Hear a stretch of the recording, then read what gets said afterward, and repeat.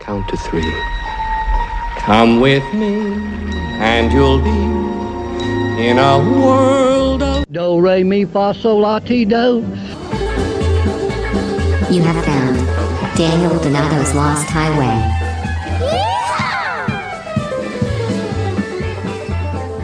That lost highway. Episode 44 of the Lost Highway podcast has commenced, y'all. The podcast of all things Cosmic Country. Howdy. How are y'all doing? I am Daniel Donato, still learning what it means to be that. We just recorded the new Cosmic Country album, and I'm very excited about this. And something that I learned in this process, which was something I was hoping this process would be, which was, what can I learn about myself, right, while I'm going and learning about creating music? And this was something I learned, and I think we can all kind of benefit from thinking about this. Before we get to that, I want to congratulate everybody on the millions of dollars that you have made on your very wise and forethought investment of moving into the space of GameStop, Nokia, and most importantly of them all, Dogecoin. What would the world do without Dogecoin? I really think he who controls the memes controls the universe, said Elon Musk. Fuck yeah, it's the truest thing I think I've ever read. So there's that idea. But here's another idea. Negotiating with reality. I think if you really want to be successful at something, and you want to work for yourself, and you want to be a boss and get things done and be successful in that drive, you got to negotiate with reality in certain ways. And the process of creating music, which is the process of creating a reality, like when a song is playing and it's a good enough song to where it captures your thought process for 2 minutes and 30 seconds to 3 minutes and 45 seconds on a streaming platform, the artist and the team behind that artist were creators of that reality that you just experienced, or they at least had a part in it. And it's like, that's kind of playing God in some way. And I think you got to negotiate with reality. I learned this when we were tracking. We would be 3 choruses into a song and be like, let's try this vocal riff here. Let's try this guitar tone here. Let's try this drum fill. And you realize that you have all these ideas to improvise when you're trying to get to your goal, right? The goal of the song or the goal of a journey you're on in life, right? These are metaphorically speaking. You got to negotiate with reality. Sometimes you go left, sometimes you go right. The fortune of music is that you can try it, going left and right, go back and listen and see what works. In life, we have to review day by day and talk to ourselves. But I always tried the idea, which is a Rick Rubin style method. And so this boils down to always try the thing you think you should try, right? So you don't have fear, you don't have regret of inaction, which is the form of regret most people have at the end of their life. Most people regret not having tried something as opposed to having tried something and failed. Negotiate with reality. We would try going left, say 75%, but the thing that actually worked was going left 25%. So that's something I'm going to do here is I'm going to, moving forward in 2021 and hopefully onward, if I can stay present and here, is negotiating with reality in wise ways that my intuition kind of points me to. And I don't want to brag about any of the work we're doing because that's fucking amateur. That's silly. But there's a concept of take care of the work and the work will take care of you. And that was a thought process I was having behind each beat that happened behind this new Cosmic Country record that's coming out. Is I was trying to take care of the work. We were doing 12-hour days. I was definitely doing lunch breaks because you're not going to be a wise human if you don't eat food and get nutrition in. But yeah, went very hard. Now is the time in my life to go super hard. And if you're 25, 26 years old, younger, a little bit older, go as hard as you can. But negotiate with reality. Be a boss and get it done. But be smart, right?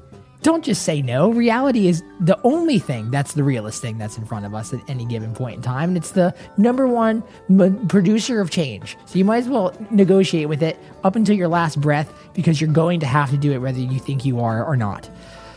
Play your cards wisely, my friend, and play them with patience, persistence, and positivity. Y'all stay cosmic, and y'all join the Cosmic Country Club so you can hear this record before anyone else in the world does. Thank you, guys.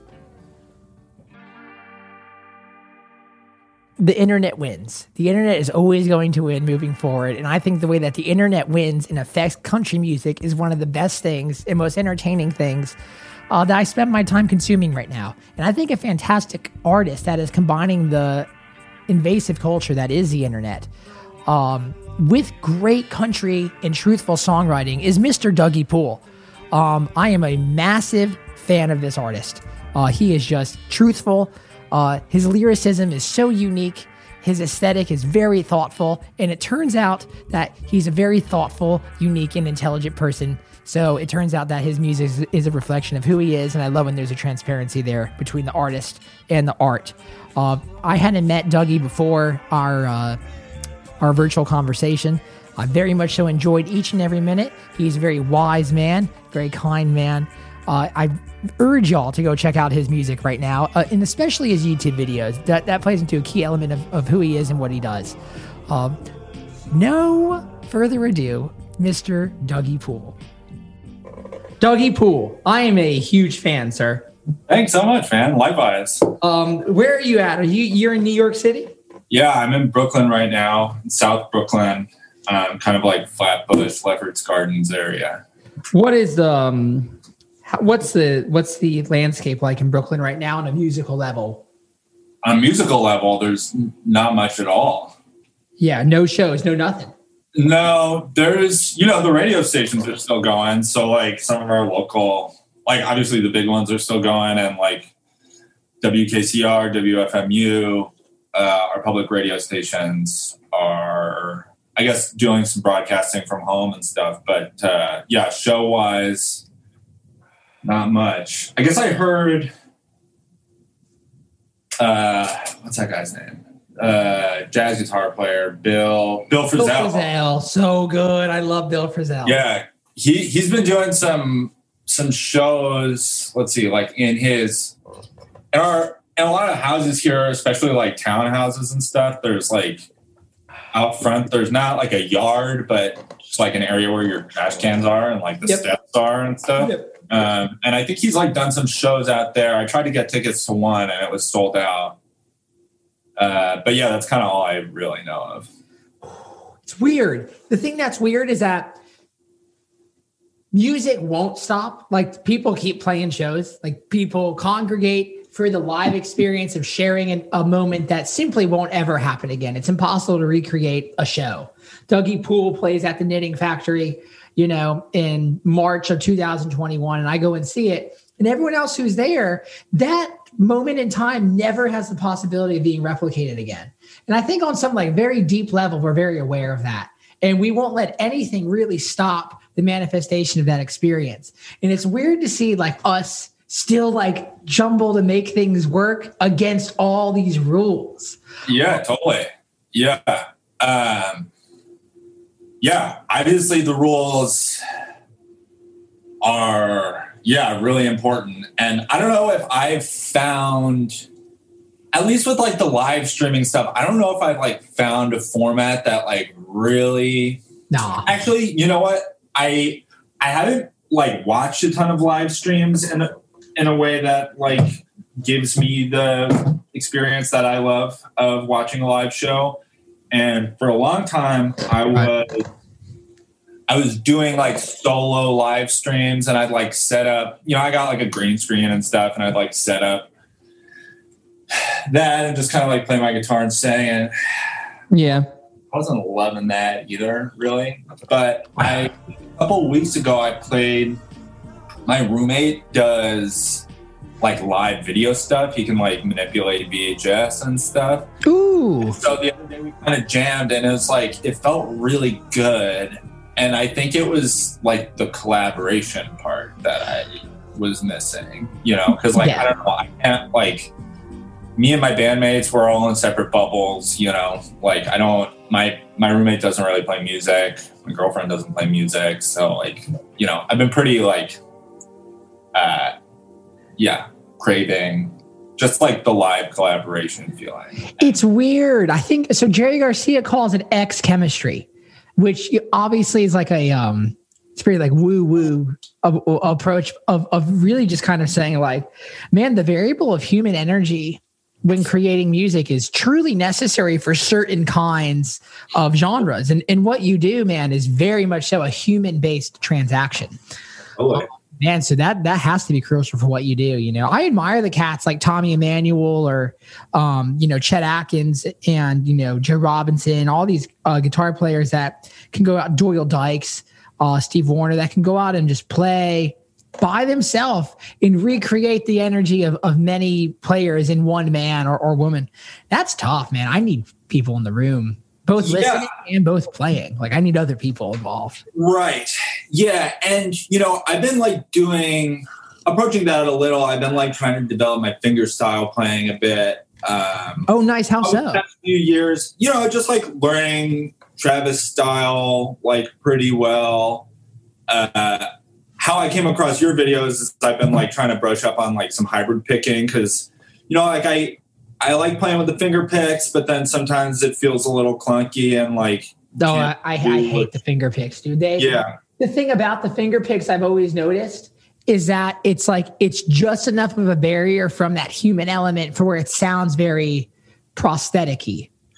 Yeah, I actually like the way it sounds, but it just doesn't it feels really restricted to me. Like I can't, like it very much slows down my fingers to the point where like they're far behind my brain.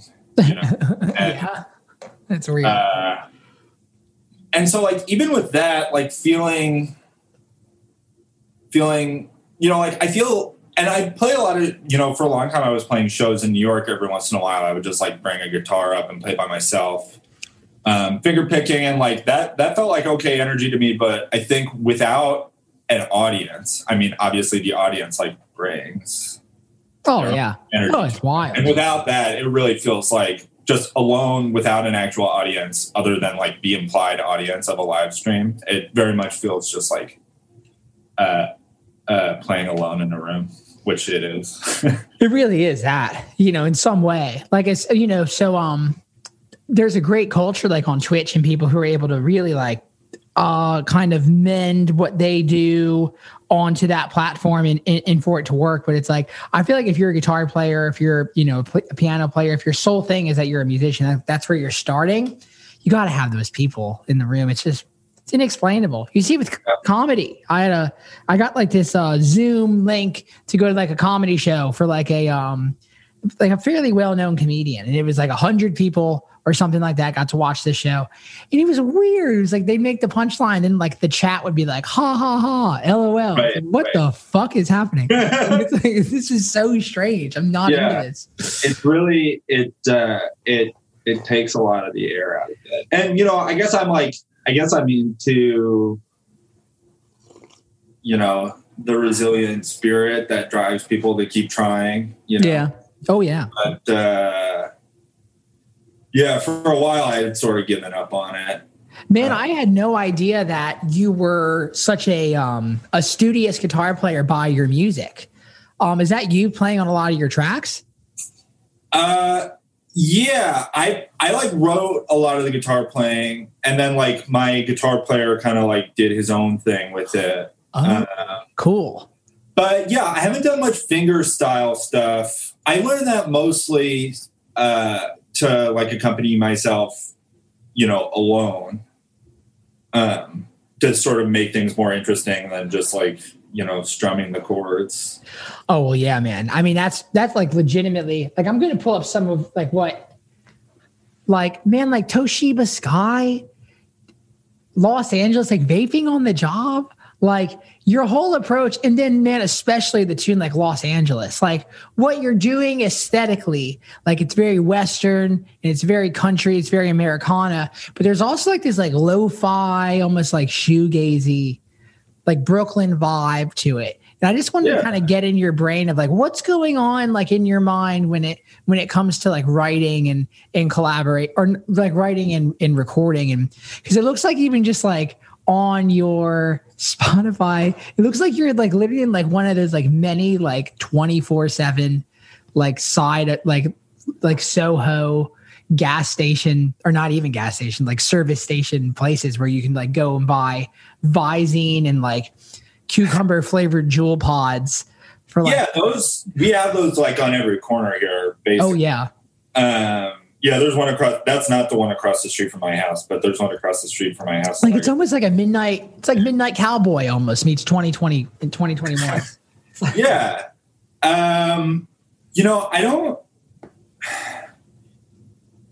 I overthink it in the sense that like I'm really obsessive about how things sound and like kind of a perfectionist sometimes to a fault, I would say. But as far as like questions of larger like mixing genres and stuff, I don't really overthink that so much. It's funny, like I think of it just as country music. Like I listen to a lot of country music and like. What kind of country do you like the most? You know, when I started this project, like, so I grew up liking jam bands a lot, right? Yeah, come on, like I got the Dead. What's that? Are you a fan of the Dead? Yeah, big lifetime Grateful Dead fan. Yeah. I still come back to them several times a year and go for like a pretty deep dive. Yep. What's your favorite era of the Dead? You know, lately it's been like I've really liked the like 90s MIDI stuff lately. I think that's really cool. So weird. It's really weird. Like I feel like I'm a Dead fan. Like I'm there for the bad live stuff. Of course. Knowing me that it's like fully admit this is not good stuff. Yeah, right. I like it a lot. Yeah, of course. Yeah. And so I will often just like put on Live at the Nick, which is like one of their, I think like a kind of early 90s. Dozing at the Nick. Yeah. Dozing at the Nick. Right. That's it. Sounds like someone's getting down to it in Brooklyn over there. Oh yeah. It's part every day. All the time. Yeah. Dozing at the Nick has been a favorite lately. You know, just like the harmonies are all over the place. Like Brent, who I love.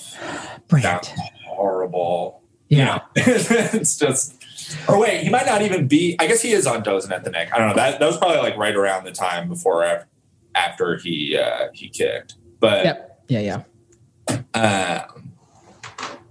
Yeah, that's a great era. It's a great era of the Dead. And so you were into jam bands, and you were also, when did country start becoming part of your purview? Well, so they exposed me to like, you know, Merle Haggard, obviously. And, Mama Tried, right. Sing Me Back Home. And let's see, Marty Robbins. El Paso, right?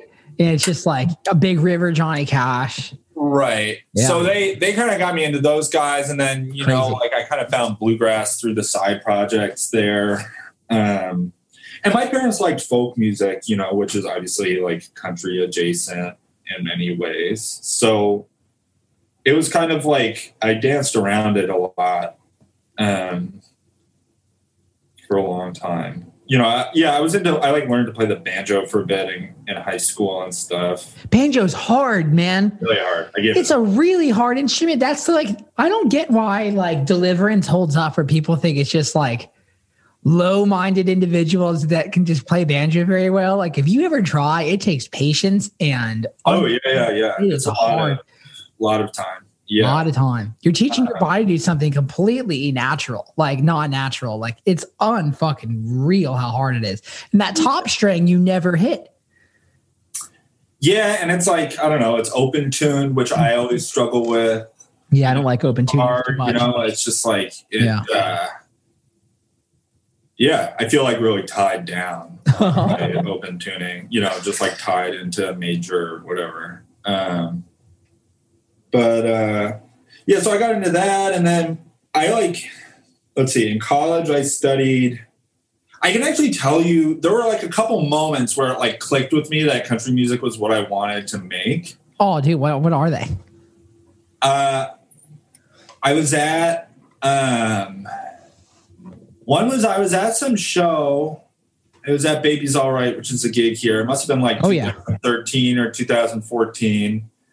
And whoever was DJing that night put on Billy Swan's cover of Don't Be Cruel, you know? And that's like a really far out. I mean, that's country, but it's like, it's pretty far out stuff. You know, Charlie Crockett just put out a version of I Can Help, which is that's Billy great. Swan great song.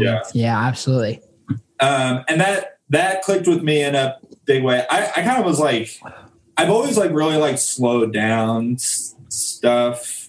you know, like I like DJ Screw a lot. I will just like that effect of like slowing stuff down.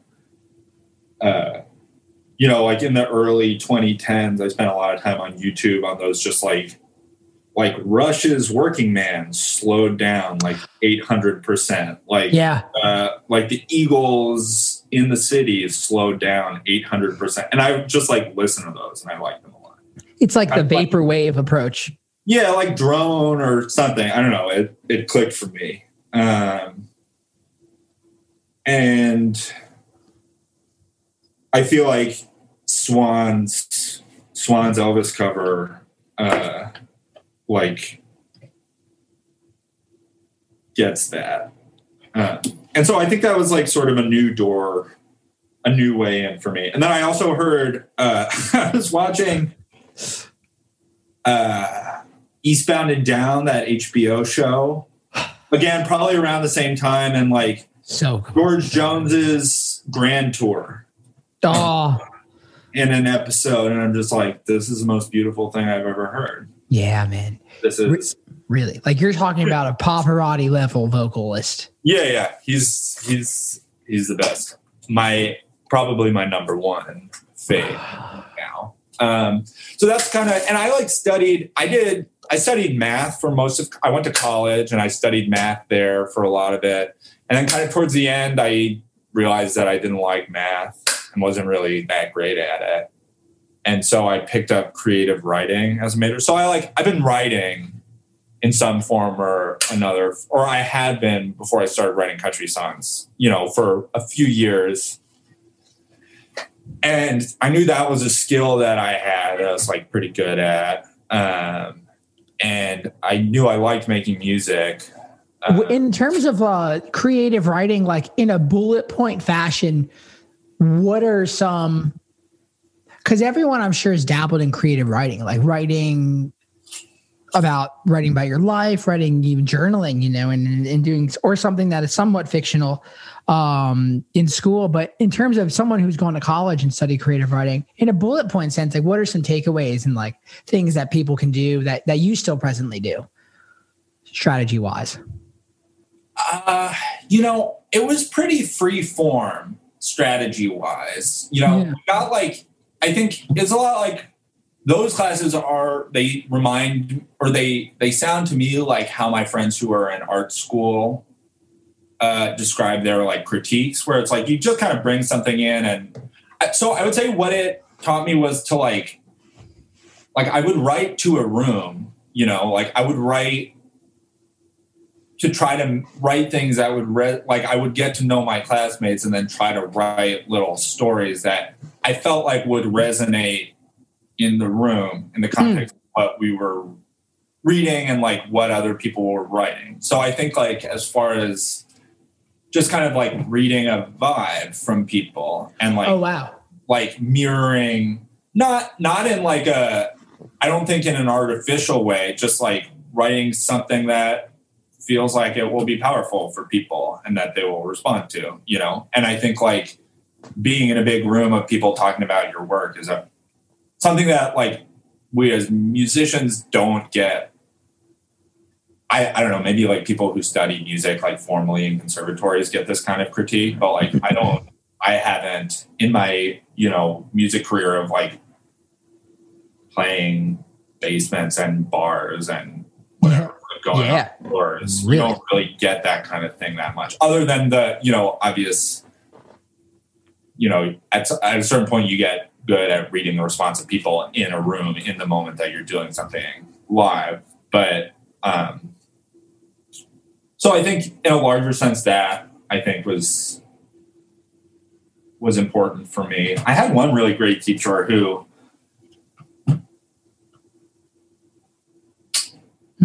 I don't know, her whole thing was like, I guess it boiled down to like every time you did something, instead of saying it was good or bad, she just like was just like why? Right. Come on. Right. And just like kind of made you ride that string out as far as it would go. And I like still have some of the stuff that I made for that class, and it was very much the opposite of what I was just describing, which is like, it's not really like when you're doing stuff like that, it gets really heady and conceptual. And there's value in that, but it's like sort of the other side of, you know, you're not really writing, you're like writing stuff as a personal or making stuff as a personal exercise to see what you come up with by yourself, but not necessarily intending it to be reflected or as a reflection of other people, you know? Yeah, absolutely. Do you think when it comes to editing, right? So I think editing is the thing that is like the biggest, that was a big wow moment for me when I started getting in rooms and writing sessions in Nashville with people that were more experienced than I am and a few years older, was the process of editing and the contrast of a mindset when it comes to the actual improvisation, creation, birthing process of an idea and writing it down for a first draft. Yeah. And so I wonder if it's like, cause your shit is so so competitively modern in the sense of like song titles, like Don't You Think I'm Funny Anymore, Less Young But It's Dumb, where it's like as we go to like a more formal time, like 70s and 80s, and you have songs like She Thinks I Still Care, and songs that are touching on way less individualized concepts. I feel like where we're at now, like we have so many songs, like even like you feel like Ariana Grande songs, like 34, 35, like so individualized. That's like we're in the era of the hyper atomic individual. And like your song title is like Vaping on the Job. Like you couldn't write that song in the fucking 90s, but you write that song now. And it's like, so what's your thought process on writing in the moment and then editing? You know, I don't do a lot of, you know, obviously writing has to occur in some moment, but my process is very much not like I pretty rarely will like sit down, write a song in one session, like a first draft, and then like come back and edit it and the second draft. It's like a pretty drawn out process of like fitting pieces into a larger puzzle, I would say. You know, like I have a sense of you know, like Vaping on the Job is probably one of those title first songs, you know, like I knew that was something that people did, like people I know do that. Right. Yeah. And I've done that. That's the thing that, you know, right. There's a lot going on there. And so I knew that was something that I wanted to think about, but as far as that came together, all of them kind of come together like in bits and pieces over a long period of time. Every once in a while I get lucky and like wake up with a song in my head, but that's pretty rare. That's a rare thing when the muse is very much a visible. Yeah. So it sounds like you might be a title first, like Toshiba Sky sounds title first. That was actually a title second one, I think, or like. I don't know. You know, it's kind of hard to pick it apart like that. Sometimes I do. I think I'm aware of. You know, I think the titles. Yeah, a lot of people ask me about my titles, and I think it's like I try to write an interesting hook, and usually that leaves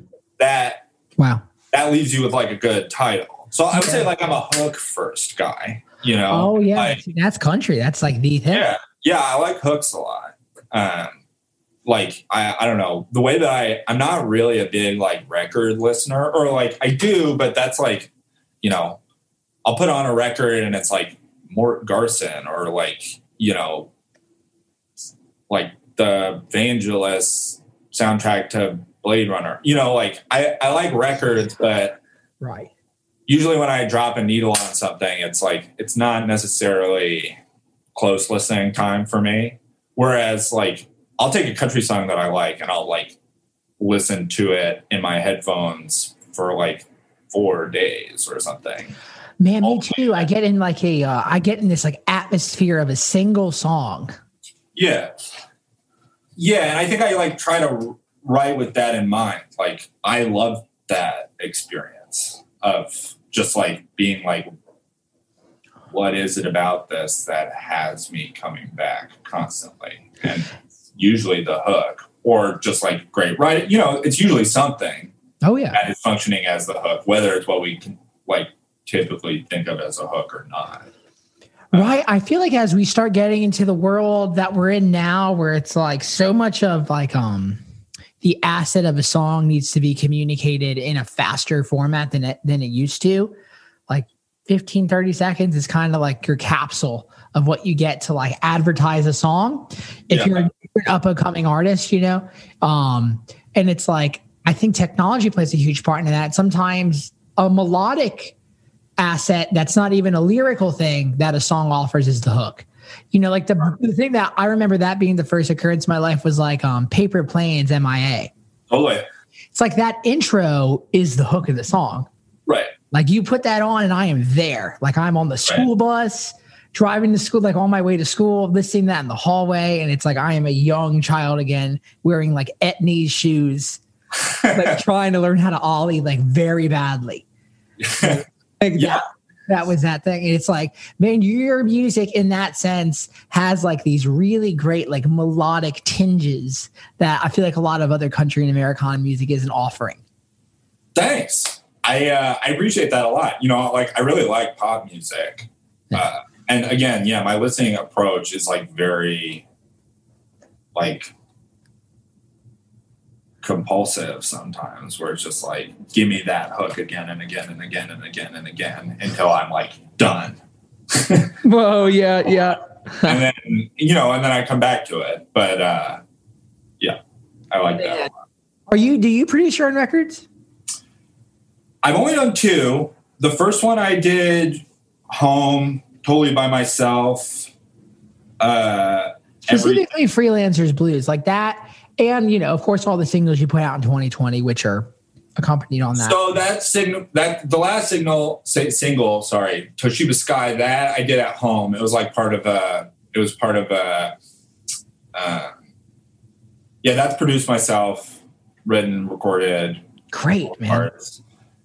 And then mixed by Mexican Summer. They've got an in-studio guy who does all their mixing and mastering stuff. And then the record I co-produced with the guy who mixed Johnny Schenke, who like records a lot of bands here. I co-produced that with him. Had a lot of like my band played on a lot of it. I played a lot of different. The way I recorded, I actually like tracked fully all the demos and then like brought it in and like we dropped parts out. Oh wow! So the stems were there. The stems were there. I think we recorded, or for some of them we like pulled stuff out. For some of them we like rehearsed. I rehearsed the rhythm section of my band, and then we did that and kind of layered some of the old stems on top of it, or like I re-recorded the new stems. It was very like puzzle pieces coming together. So that's a real thing. Great steel guitar playing. This guy Dan Aid. He's again out of Brooklyn. He plays with like Nora Jones and Cass McCombs and stuff. Dude, I fucking love Nora Jones. I can't. She's great. He's her steel player and her guitar player. He's terrific. Really? I gotta connect with him, man. And so is he on has he been with her for a while? He's on the earlier recordings? I don't know. I know I think he's in her live group now. I don't know much about their history together. It's just like when he just came in and banged it out in 2 sessions. Like he listened to the tracks, but like we didn't rehearse anything, and he like sat in for a day and just knocked everything out. So like that's the thing. Like I realized so I started playing music when I was 14. I'm about to be 26 in April. So I started doing my own artist thing when I was around 23 years old.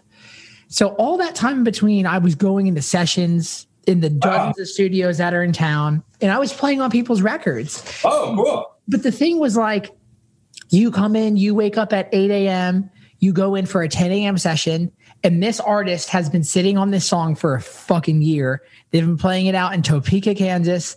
They've been making sure that that second verse lyric is perfect, and the way that they deliver that last chorus hook is right on the money. But then you come in as the player, and you don't have that emotional attachment to the song.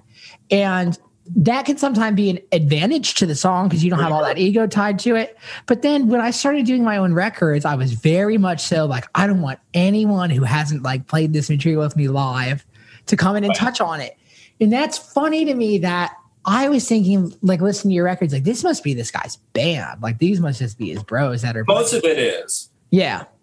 But then you had some outside forces that didn't have that intimacy with the material. Did you find that that was actually like a good thing for the music? You know, I think if you're a good enough player, yeah. You know, I think if you come in and knock it out and like, yeah, then it works. I think Nashville's got, it's like a little bit of a different environment where there are a lot of players like that. This is like the only like pro steel player I know that does sessions. So it was like I didn't really have a whole lot of choice, but it worked out great. Are you from New York? I am. I grew up here. Yeah. My whole family's from Jersey and New York. Oh, whoa, cool. Yeah. Then we moved to Nashville when I was like 8 years old before I even started guitar.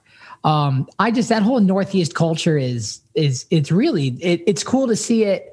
I don't know too many country artists that are able to integrate the experience of that culture into their music very well, but you do. Like, it feels like where you come from, man. Do you feel like living in the city has a big influence on you? I recently read again How Music Works by David Byrne, and he talks about how New York bleeds into his records. And you can hear it in Paul Simon, you can hear it in David, you can hear it in Trey Anastasio's music, and I can hear it in yours. I was wondering if that's like an intentional bleeding that happens. You know, I don't think so. I think, you know, I've lived here for a long time. It's not like I wouldn't say I go out of my way. You know, I think I just try to write honest, and like, yep. That's part of that is, you know, like I don't see horses that often, and you know, like I don't like have a lot of, except Clydesdale in Times Square. Right. Yeah. You see cops on horses sometimes on the beach, but otherwise, you know, it's not that I was only saying that to illustrate a point. Like I don't have like cowboy stuff to write about, you know, I just write, you know, what I know about, I guess, and like my experiences and my friends' experiences and stuff. So it's cool to see, like, I think country music, I'm glad the thing that like a big motif I've seen recently, like coming in on the conversations I have on this podcast, is like everyone being like, yeah, I really do love country music. I just don't love like pop country. Like I don't love that whole I love that archetype. And it's like, it's funny to see how social media, the internet's like allowing the truth of what country music is to spread to the cultures that it should. And it's like, I read recently, man, like, New York really has been like, always has loved country music. Like Garth Brooks' first show there was in Central Park, and there were over 1 million people that came. Right. Yeah. I saw that documentary about him. Yeah. I saw that. Yeah. It's like, what the fuck? I had no idea that the people of New York love country music that much. It was like, that's crazy. It's big. You know, it's funny. I was like listening to Alan Jackson. I, for one, am a big like pop country fan. Like, you know, the new stuff, hit or miss, but like the old 90s. What gets carried over, like anything. It's still, you know, it's great songwriting. Like there's a lot of really good songwriting. And after genres, like any genre over any period of time will have good songwriting archetypes that carry over for the decades to come, whether it's pop, funk, country, blues.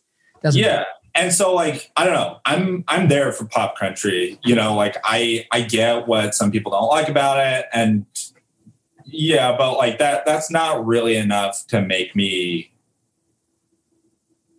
I don't know. Like I still kind of dig it, you know? Yeah. I was listening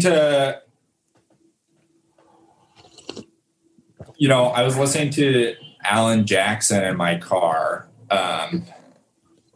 Let's see, like pretty loud late one night. I was just like waiting, or it's my mom's car. waiting. What is your mom's car? I'm predicting, like, is it a Mazda? Honda.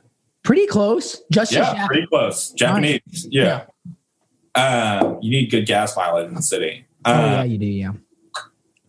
Let's see. So I live in a neighborhood that's like a lot of West Indian folks. And a guy came up to my car, and while I was listening to Alan Jackson, was just like, "Yo, I'm from Jamaica. I love Alan Jackson. Like, we love Alan Jackson in Jamaica." Yes, they do. I'm like, I had no idea. Awesome. I just brought my friend Jock Houstic onto the podcast, and he's written the best-selling Bob Marley bibliography in oh wow, that's on the market. It's like he has over like 700 Bob Marley books. He knows everything about Bob, and we spent about an hour and a half talking about how country music and Jamaica and reggae music are locked together, and they are so fucking similar. And it's wild because I'm all about getting rid of genres and getting rid of race predictions that cloud your interpretation of the true experience that is music. And you might not think that Bob Marley loved George Jones and Hank Sr. and Hank Snow, but he did. The second single he ever cut when he was 16 years old was a cover of a country song.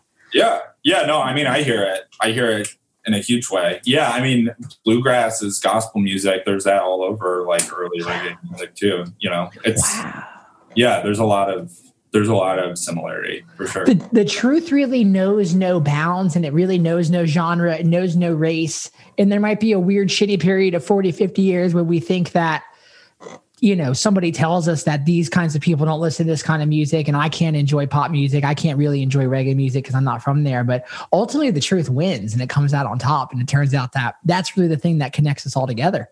Yeah. And I think just like basic stuff that, like, harmony, you know, like nice harmony, people, it's just like, how can you go wrong with like three voices singing a nice harmony? It can't. We played this gig last night, and it was our first show of the year. That was like a ticketed event. We've been playing down at some of the honky tonks, like specifically Robert's Western World, which is like the home of traditional country music. And they don't do ticketed shows there. We'll just play for 4 hours and people come and go. And we did a ticketed show last night, and it was our third song of the night. We end the song a cappella. And the energy when you do an a cappella executed melody with practice, it brings a room together like nothing else does. Right. Yeah. And that you're tapping on like thousands of years old. Yeah. Like tradition on a human level. Yeah. No, it's like, I guess the other thing that I think really, well, I mean, the bluegrass and country music is I really like vocal harmonies, you know, and obviously there's vocal harmonies all over the place in all kinds of music, but it's like, it's very front and center and like country music and bluegrass music and gospel music. And yeah. Right. Have you always sang? Not really. You know, that's crazy. Funny. That's fucking crazy because you have such a voice that sounds like you've always done that. Thanks. Yeah, I mean, I guess I've always sang a little, you know, like I think I learned how to harmonize singing. I used to get stoned in my bathroom at high school and like take a bath and like sing along with like bluegrass and actually a lot of reggae too. I was into reggae in high school and sing along with Grateful Dead and stuff. Yeah. And that's when I learned how to sing. I think just how harmonies stacked and like how there were different parts to it. Mm-hmm. But I didn't really like there's a like understanding the notes and stuff and how that works. It's a whole different thing than like finding your voice that you can sing with and feel comfortable with. Yeah. And that took me a lot longer. You know, I sang in a band. We played like kind of punk rock, my early 20s. And it wasn't singing in that way. You know, I was always just kind of like yelling over the. So you were studying math and it being in a punk rock band. Yeah, sort of. Yeah. Very cool. Kind of like a noisy rock band. It wasn't a math rock band at all because the guys that I was in the band with didn't go for that. Neither have I. Really. I've never been like a big math rock guy. But yeah, I played like it's kind of like loud rock and roll or whatever. Yeah, that's cool. We all have those manifestations of like that archetypal like rock band that you just play some shows with. Yeah. And then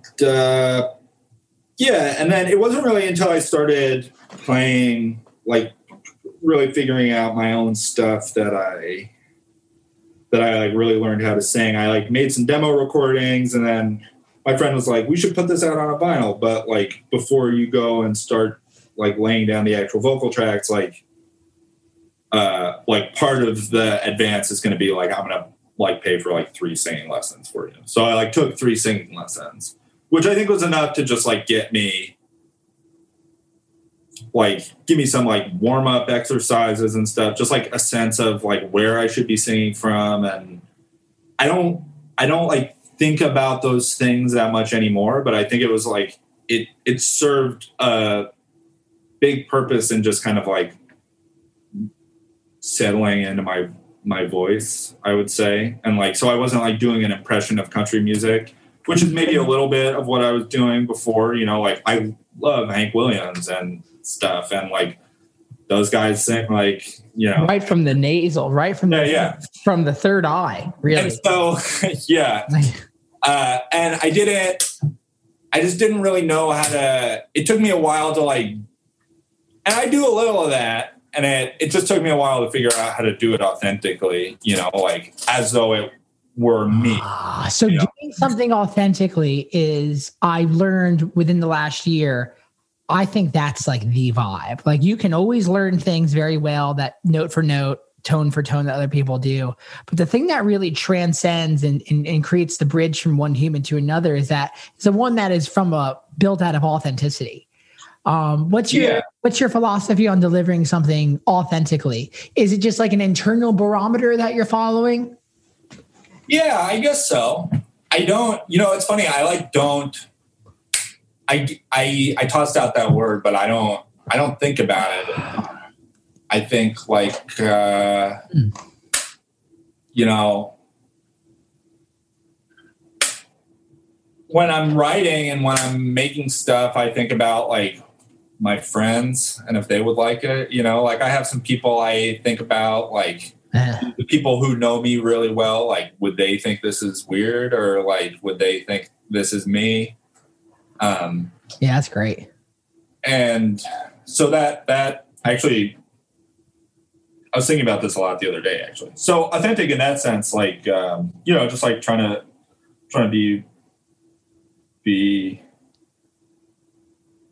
yeah, I think like, especially on my first record, while I was like learning how to write a country song, you know, a lot of that was, I guess what in creative writing you call pastiche, which is like, I don't know, I took like Sin City by the Flying Burrito Brothers and I like set my own words to it. And I love pastiche. That's the era of art that we're in. Yeah. Yeah, you kind of can't get around it to a certain extent. Although, like, I'm less deliberate about it now. You know, I think, like, it comes in and it's less, like... But, yeah, like, the first, like, real country song I wrote, or country songs I wrote were, like... Yeah, I, like, took that groove from that Billy Swan song and I, like, made a song out of it. And I, like, took like, the progression of Sin City and I made a song out of it. And, like, through doing that a few times, I think, like, now I can... Like you learn the patterns of country music and you learn the, like, it's like a deep and wide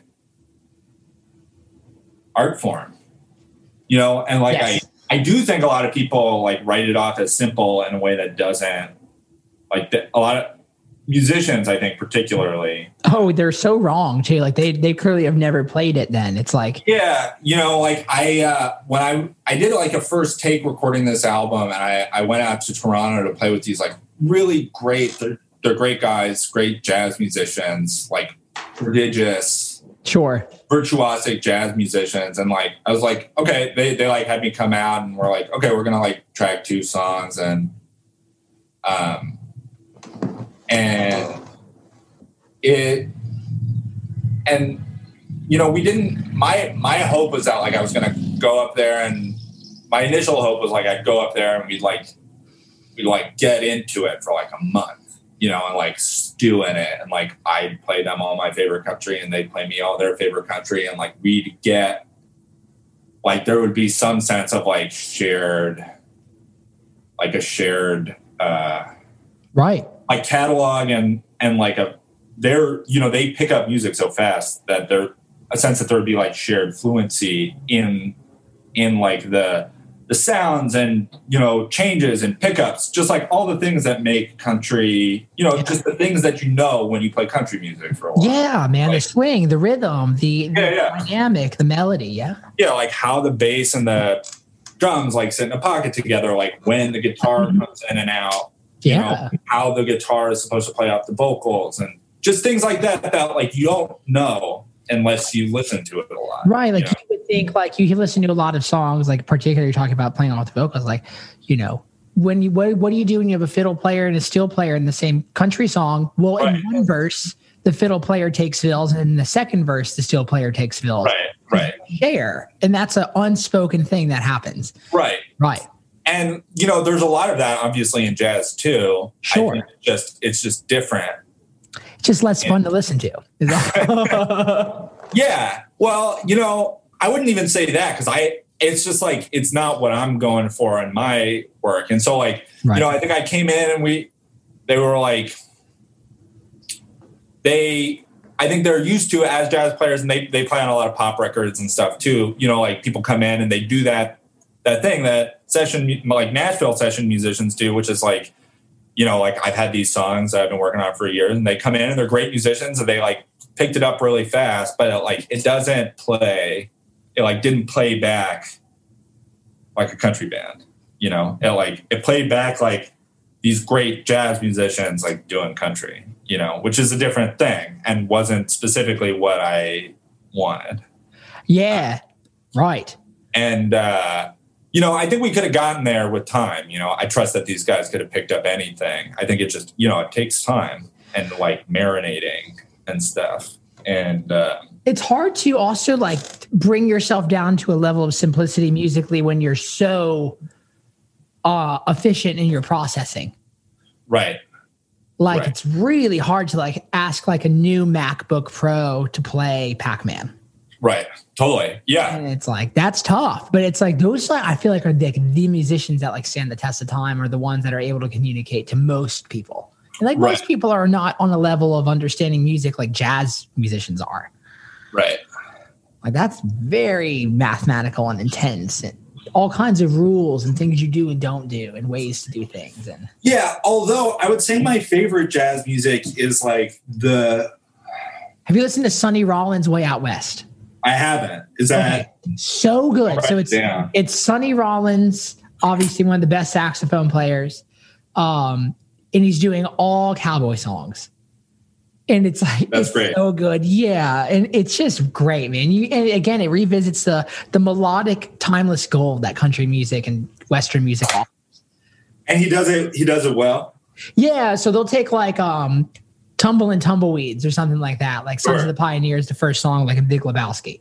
And they'll hit the melody really well, and then they just go to the moon and back by improvising around it.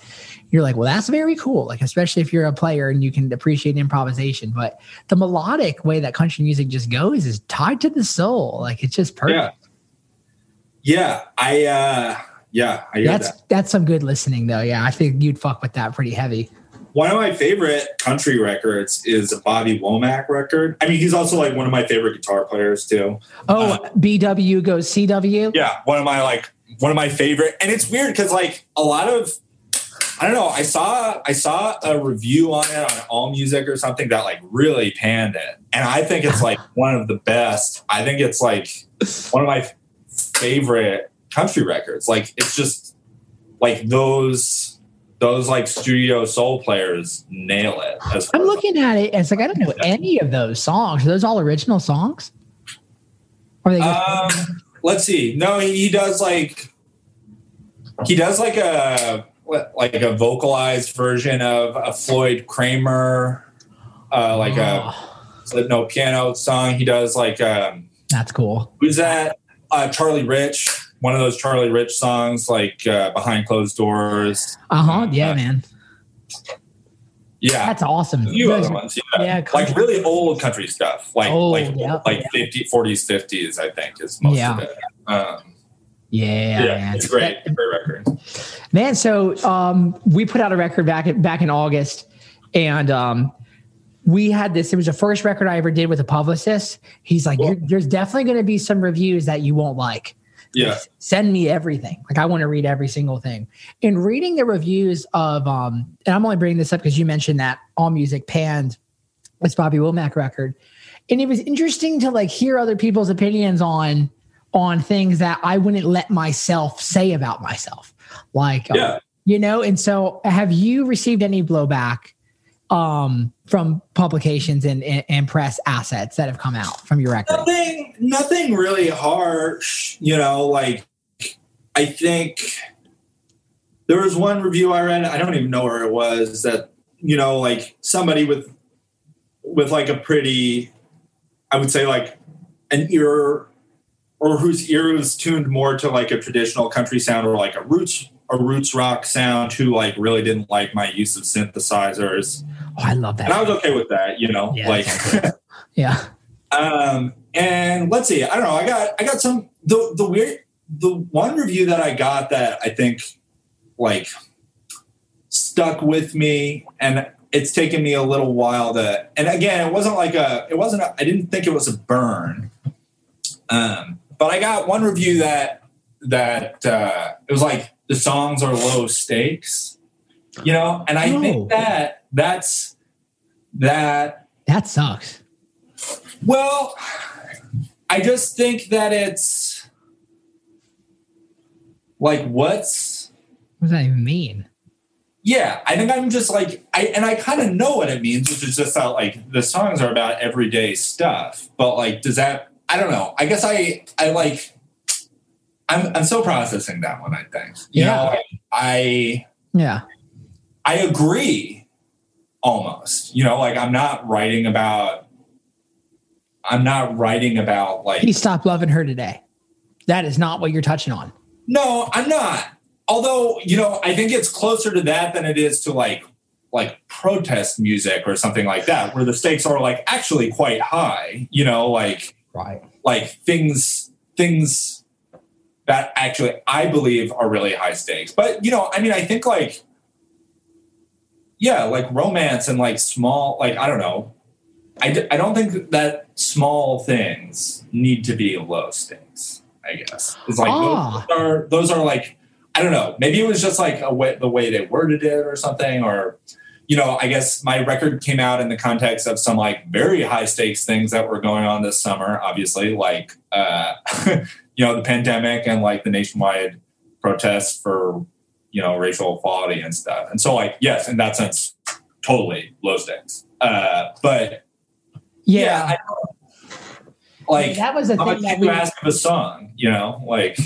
Yeah, it's like, and you also don't have to. That was the thing too that we received some blowback for too, which was, why aren't you using your platform to discuss these really big monolithic societal concepts that are very inflamed in the present moment?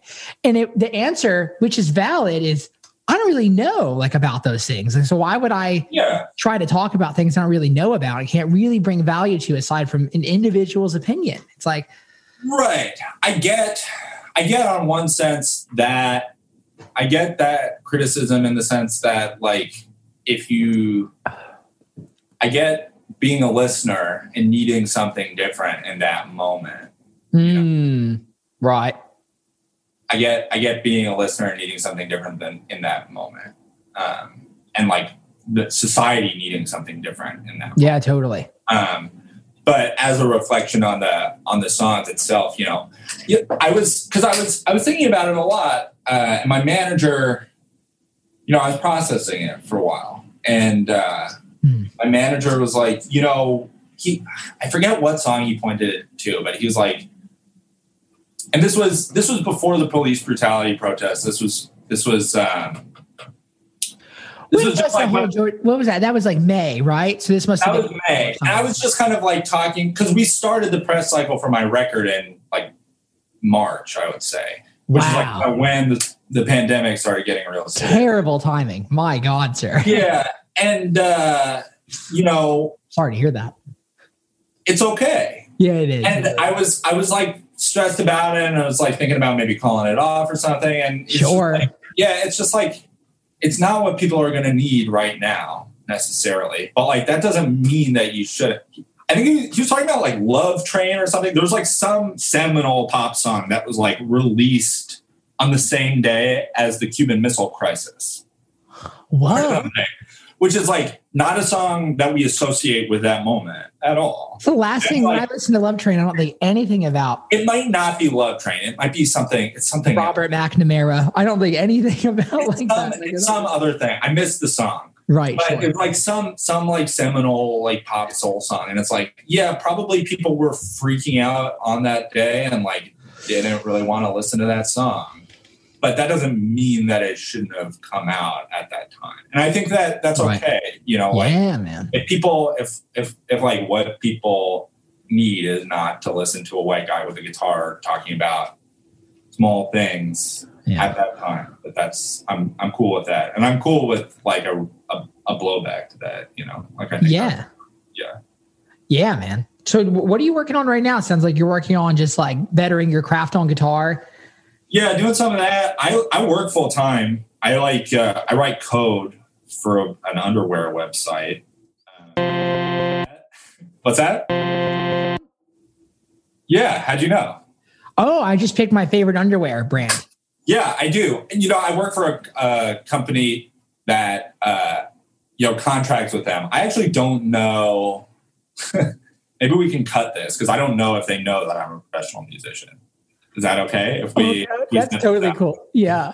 I don't know. I don't want to like have anything with like them associating their brand with my thing or my thing. Yeah, totally. I don't know. I don't know how that works. But yeah, I work. I code for an underwear website, and I'm glad you like their underwear. I haven't tried it myself. Dude, it is the best underwear in the world. We did the Howard Stern show. I'm so happy to hear that. It's unbelievable. Makes you wonder because I don't like wearing underwear a lot of the time, especially when I'm playing. Like, and it is the best. Like, you got to try some. It's so good.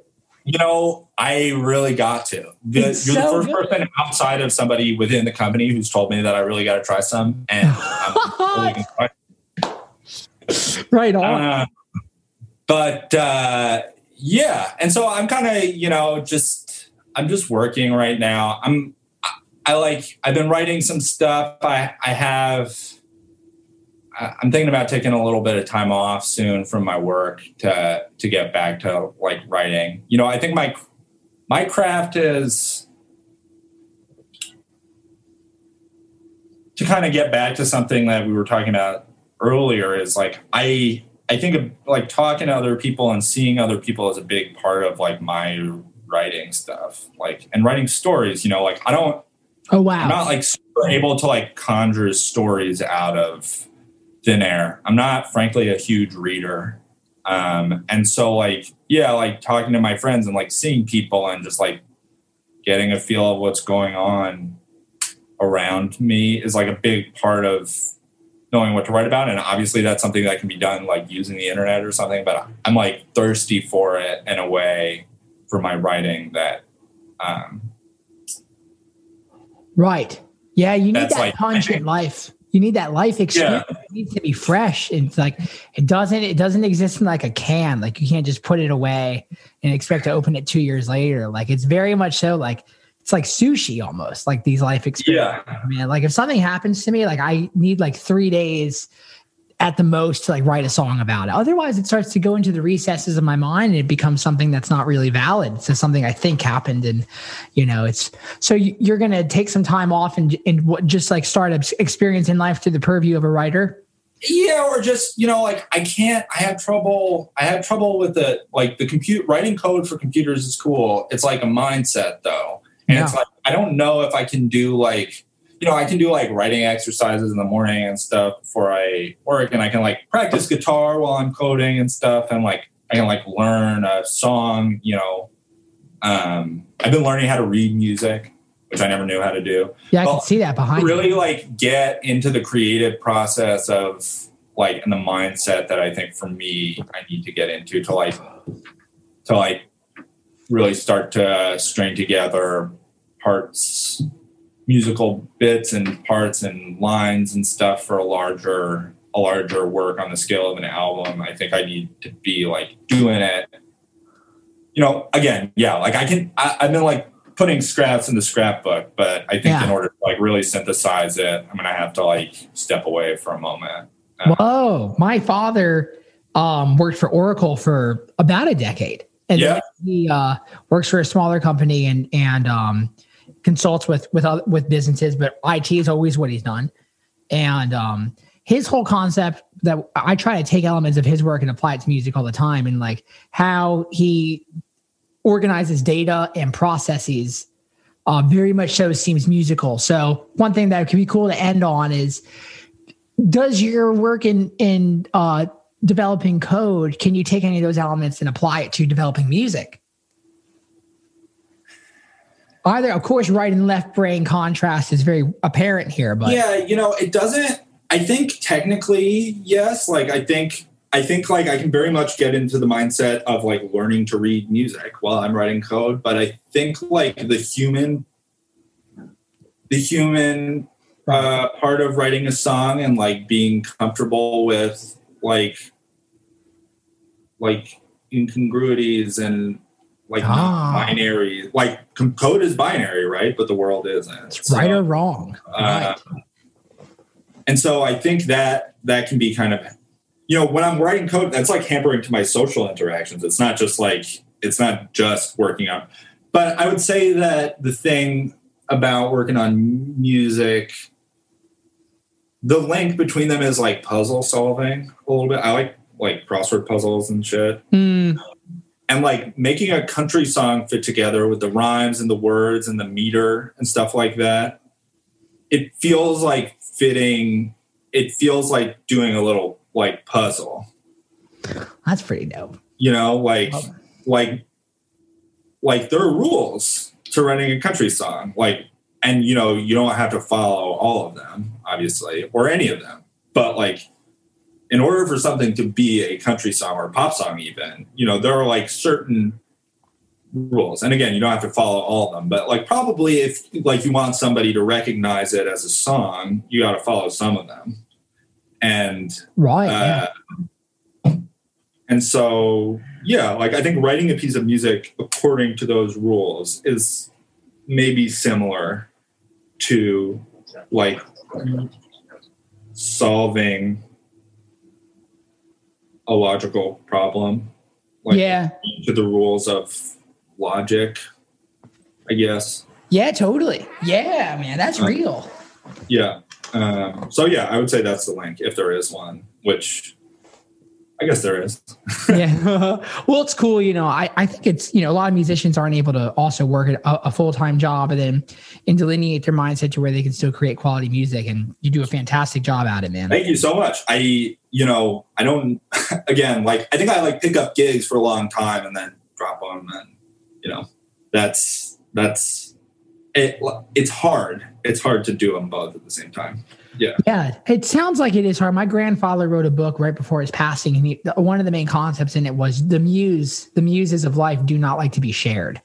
Yeah. It's almost like a relationship based on monogamy. Like you really, in terms of mental state and large windows of time, 6 months, whatever, they don't like being shared, the muses. And it's like, it sounds like you're experiencing the same concept. Yeah. I had like gigs where I was like working 3 or 4 days a week. And it's like, it's hard. Even with that like extra time, it's hard to like get into it, because like Monday you gotta wake up and work, get all that away and work, Yeah. So yeah, it's tough. Man, I can't wait to hear what you come up with. If there's anything I could ever do to help you with guitar or anything like that, I'll definitely keep you in mind. I love your just hit me up, if you have any ideas or anything. Yeah. Please. Yes, of course. It was great getting to chat and hang, man. I can't wait. We'll have to do it in Brooklyn sometime when I come on Likewise, tour. yeah. And you come I'm hoping here. to come to Nashville at some point too, you know? So Okay. when the world is, safe again. Yeah. Yeah, right. We'll find that light. It's there. Cool, man. Right Great on, talking to Doug. you. Nice Yeah. meeting you, my friend. All Nice right. meeting you too. Yeah. All right, dude. Take it easy. Take it easy. Bye. Go check out Mr. Dougie Poole's music on all the platforms. I especially love the work that he puts out on YouTube, the aesthetic, these old like nudie suits, HR Ranch shoots, really just beautiful aesthetic.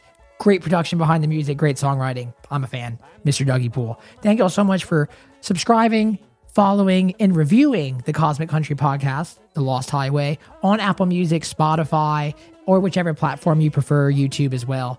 Make sure to follow us on Instagram, Daniel Donato, Facebook, Daniel Donato, Twitter, Daniel Donato. Connect with me on TikTok as well. I do some videos every now and then that are not as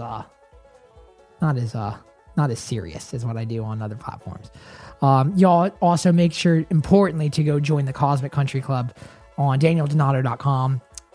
That is where the new Cosmic Country record is going to be sent before it is sent out into the world for anyone else to hear. Thank y'all so much. Again, stay patient, stay persistent, stay positive, stay cosmic.